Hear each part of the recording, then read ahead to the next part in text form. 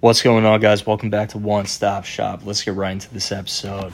Last night was a crazy game in Phoenix between the Clippers and the Suns. DeAndre Ayton delivering an alley-oop with less than a full second left on the clock. And they got the victory, and now they're up 2-0. DeAndre Ayton's been really clutch for the Suns. He's been shooting like 70% from the field, and he's definitely just one of those guys that drives to the hoop and slams the ball most of the time. So he's been really efficient for them. Obviously, former number one overall pick, and people had no idea who the hell he was when he got drafted. But he's a great player, and he really contributed last night. Jay Crowder gave him a great pass that coaches dream about, I'm sure. And it was just like perfect timing. They were trying to say that it was offensive goaltending, but when they finally got the call on the floor, they announced that it was a good basket, so it was all good. But DeAndre Ayton is a savage. Devin Booker is a tough dude, man. Like, he got his nose busted up last night. He was on the floor for a couple seconds and had to go out of the game for a couple minutes, get some stitches, came back in, finished with 20 points. He's going to have to wear a face mask in the next game, so he's just going to go off even more. Just like LeBron and Kobe, he has that playoff intensity built into him, and you could tell that he's definitely going to be one of those players that takes his game to the next level over the next couple of years, and he's already reaching that status right now. So Devin Booker is a great player, really fun to watch. He's like a video game every single time he steps out on the floor, and he's resilient, man. And he's doing it without Chris Paul, and he's leading this team right now. And another player that's really contributing is Cam Payne. 29 points last night. I believe it's a career high for him. 9 assists, 2 steals, 2 blocks. 12 for 14 from the field. A great game. For the Clippers last night, Paul George could not get the job done, and he had a chance to potentially win the game for the Clippers with a last-second shot, like the actual last second, after all that madness. And it took like a half hour for them to complete like 2 minutes, which were left in the fourth quarter because of all of the replays and shit, which was crazy. I was like, yo, this is taking forever. Like, I was exhausted watching that game. So that's pretty much that. Tonight, the Eastern Conference Finals kick off with the Hawks against the Bucks in Milwaukee at 8:30 on TNT. Trae Young looks to continue his incredible postseason effort this year against Giannis and the Bucks. I should say Chris Middleton and the Bucks. Chris Middleton's been going off, man. And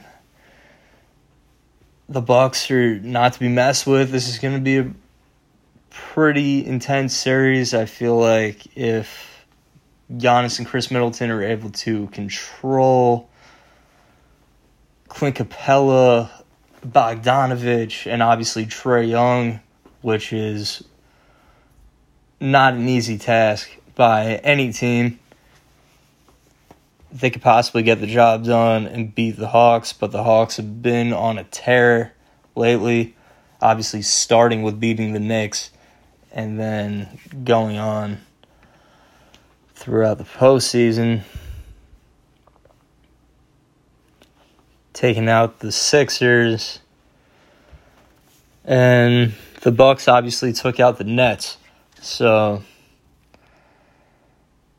this is going to be a good series of two teams that weren't the likely favorite to be here. No one expected the Bucks to be in this position.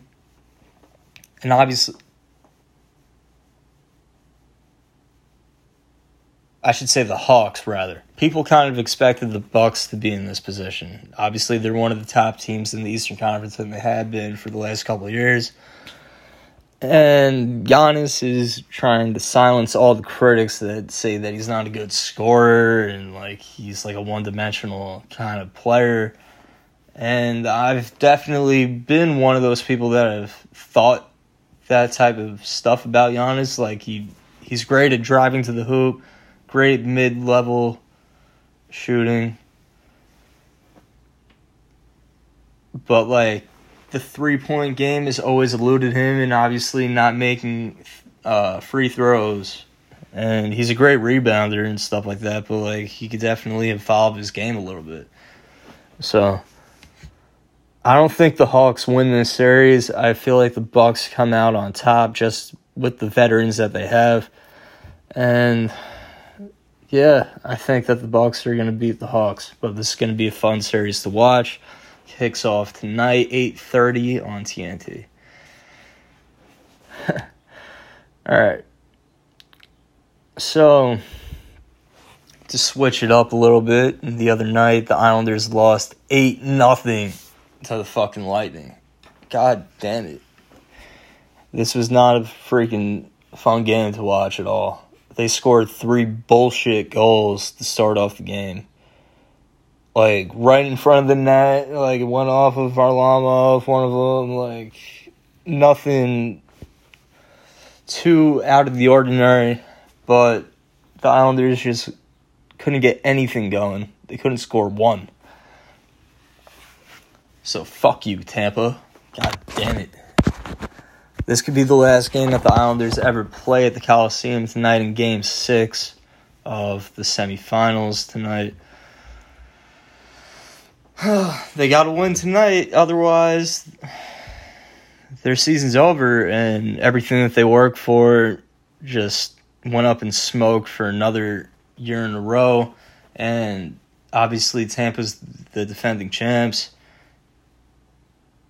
so they just got to get it done tonight. Matt Barzal, he had a really dirty play on Ruda in the last game, and he avoided getting a suspension, but he got a game misconduct, and then they would just keep on scoring on the power play that he caused because it was a major penalty. It just kept on going. So he got fined $5,000 for that.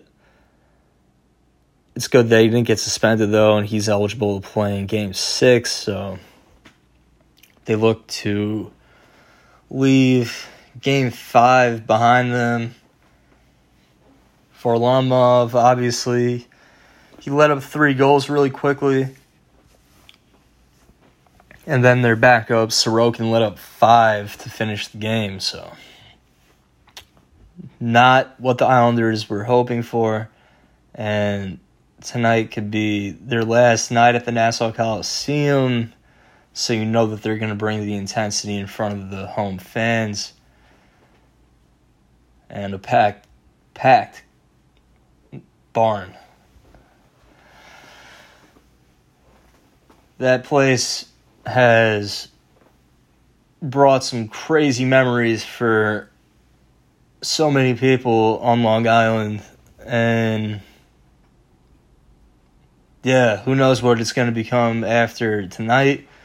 The Islanders need a win to keep it alive, and they're obviously moving to a new arena next year in Belmont.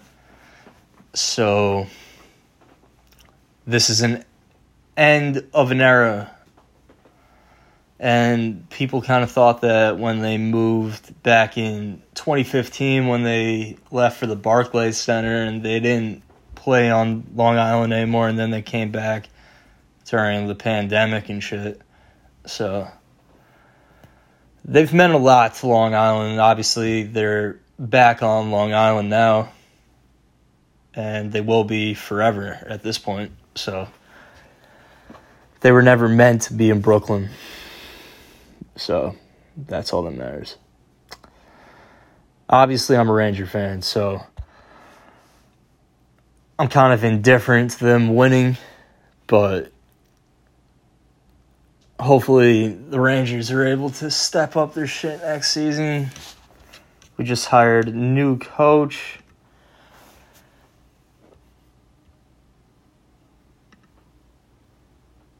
Gerard Gallant, and he was most recently the coach of the Vegas Golden Knights, and he was bringing them back into prominence. So hopefully the Rangers can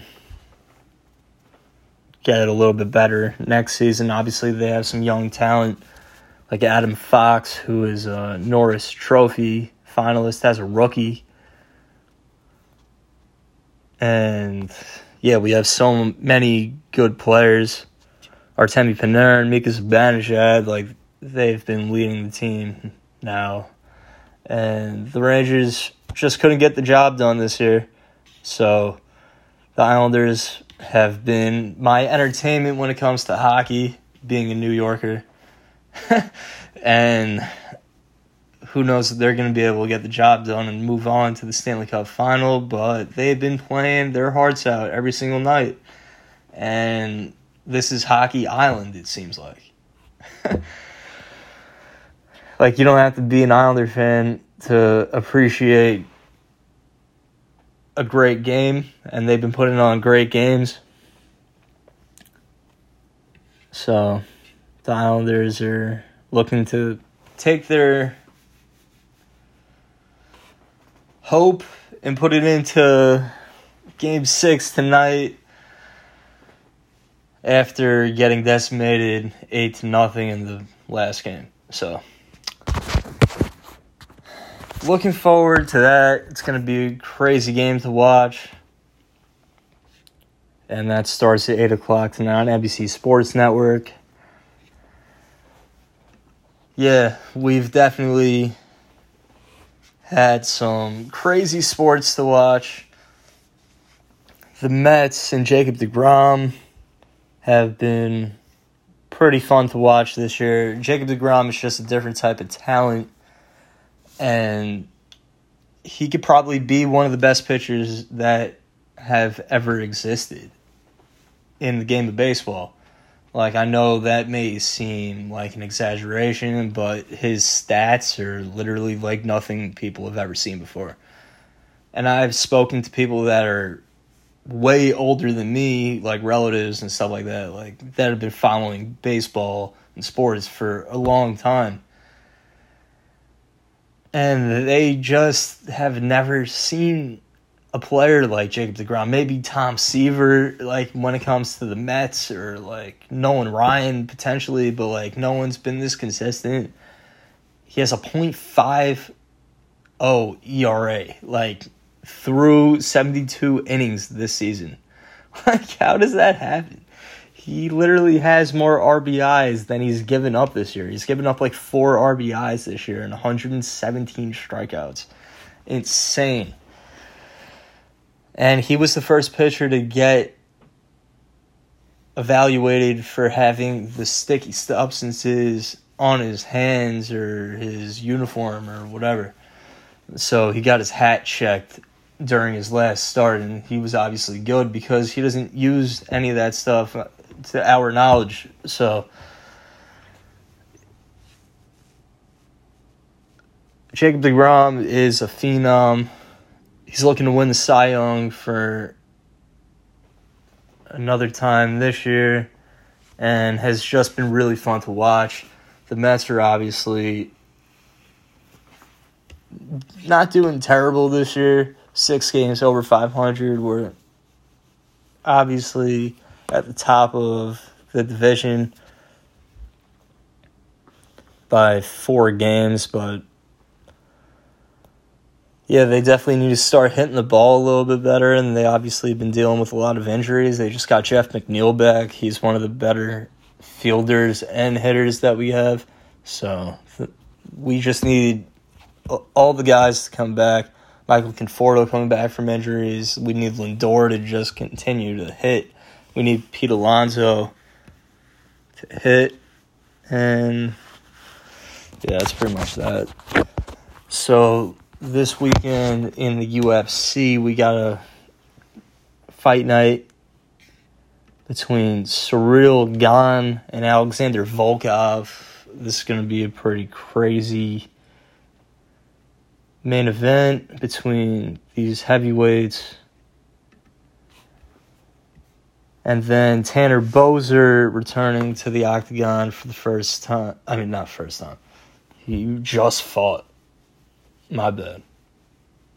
He's fighting Ovin St. Preux, who is a very highly regarded striker. He could kick your lights out, man. So he's fighting Tanner Boser. That's a pretty tough fight for Boser. He just lost like a couple weeks ago. So yeah, he just fought on June 5th and lost.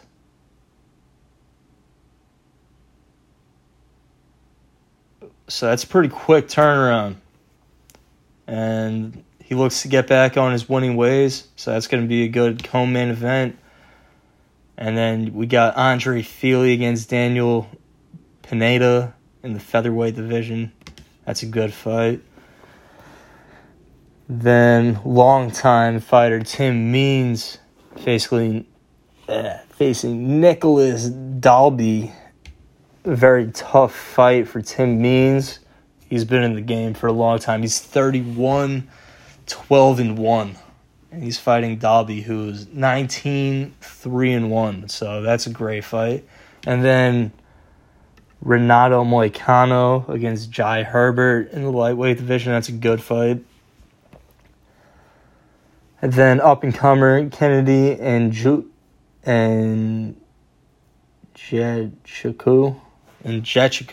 Sorry, that's a tough name. I'm sorry. Against Danilo Marquez. That's a pretty good fight in the light heavyweight division. Those two obviously vying for a spot in the rankings.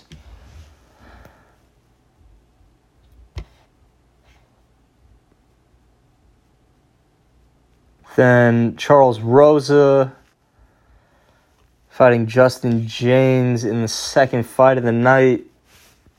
And we open up the fight card with veteran Yancy Medeiros fighting Damir Hadzovic. So overall, pretty good night of fights this weekend. Looking forward to it. They never disappoint with UFC fights. Maybe some other promotions like PFL or...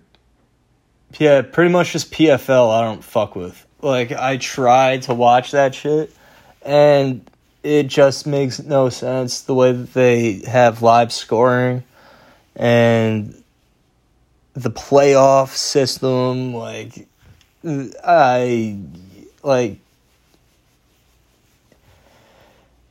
I heard Joe Rogan talk about it, and I was watching it, and, just the way that they don't progress their fighters in the rankings, it's kind of weird. Especially if they win, they can miss the playoffs, so then they kind of miss out on opportunities to fight in that tournament. And that's obviously just an up-and-coming kind of MMA organization. But I just kind of wanted to express that. It's kind of different. They use this thing called the smart cage, and they basically generate data while the fighters are fighting, which is kind of interesting. And, they have a lot of different takes on, viewpoints, and they let the ref wear these goggles that have cameras in them. So, you can see, what the ref sees. It's different than the UFC. The UFC is obviously the top dog when it comes to MMA, and then Bellator, and then one championship in Europe and Asia. So I just kind of wanted to express that real quick. I don't know why, but I don't really fuck with PFL. It's kind of weird. It won't last, really, because, they obviously have an ESPN deal right now, but they're a direct competitor to the UFC, and they just don't have the talent. They have all either up-and-coming fighters or they have old fighters who have passed their prime. Obviously, they have Clarissa Shields, who is trying to become a MMA fighter, obviously being one of the best women's boxers of all time.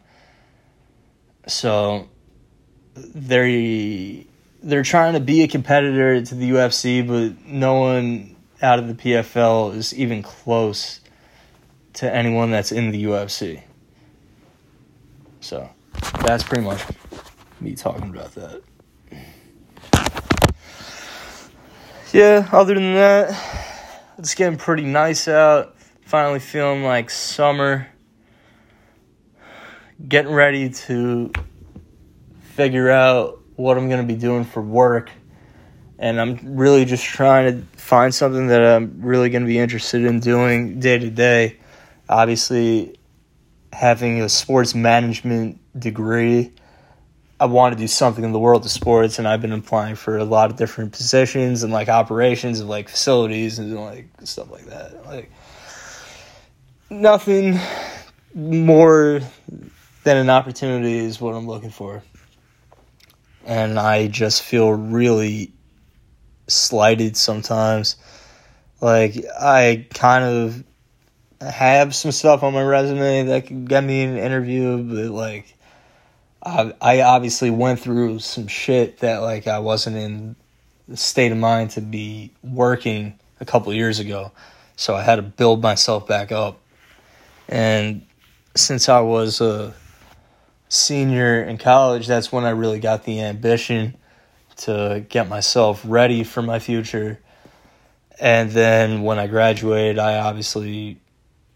I've expressed this before, that I worked in TD Garden, I worked in like a warehouse, I ran up merchandise to the team's stores and like kept it stocked and stuff like that. Like that was like a great job. I honestly just like being in like a stadium arena type setting. Like it's just like my type of vibe. I love sports so much that like I just want to be able to wake up every day and just go in and that be my office. Like I don't care what the hell I'm doing as long as I can make myself happy and support myself at the same time. That's honestly the biggest goal that I have for myself. And I'm just trying to live my best life out here, and sometimes it gets a little difficult, and some people don't even understand that I put in the time and effort to try to find something that I want to do, and people don't live the same life that I do. Like, it's a very tough life that I've had to live. I don't have both of my parents around. I only have my dad, and he does everything that he can to put me in the right path. And it's a lot harder when you don't have a lot and you don't have many people to motivate you, and you got to do everything yourself pretty much. And I've had to learn to be by myself since I was 18 when I lost my mom.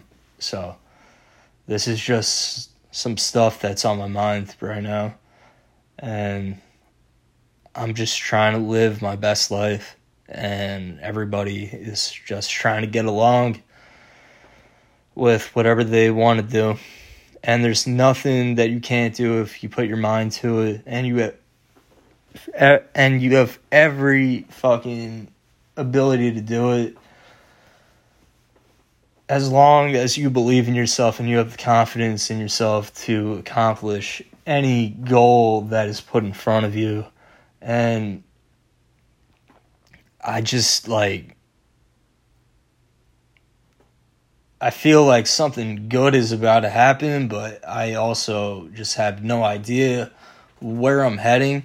And I feel like I'm a very versatile individual, and I can do a lot of stuff. So I'm just trying to live my best life. And this has been an episode of One Stop Shop. And peace out.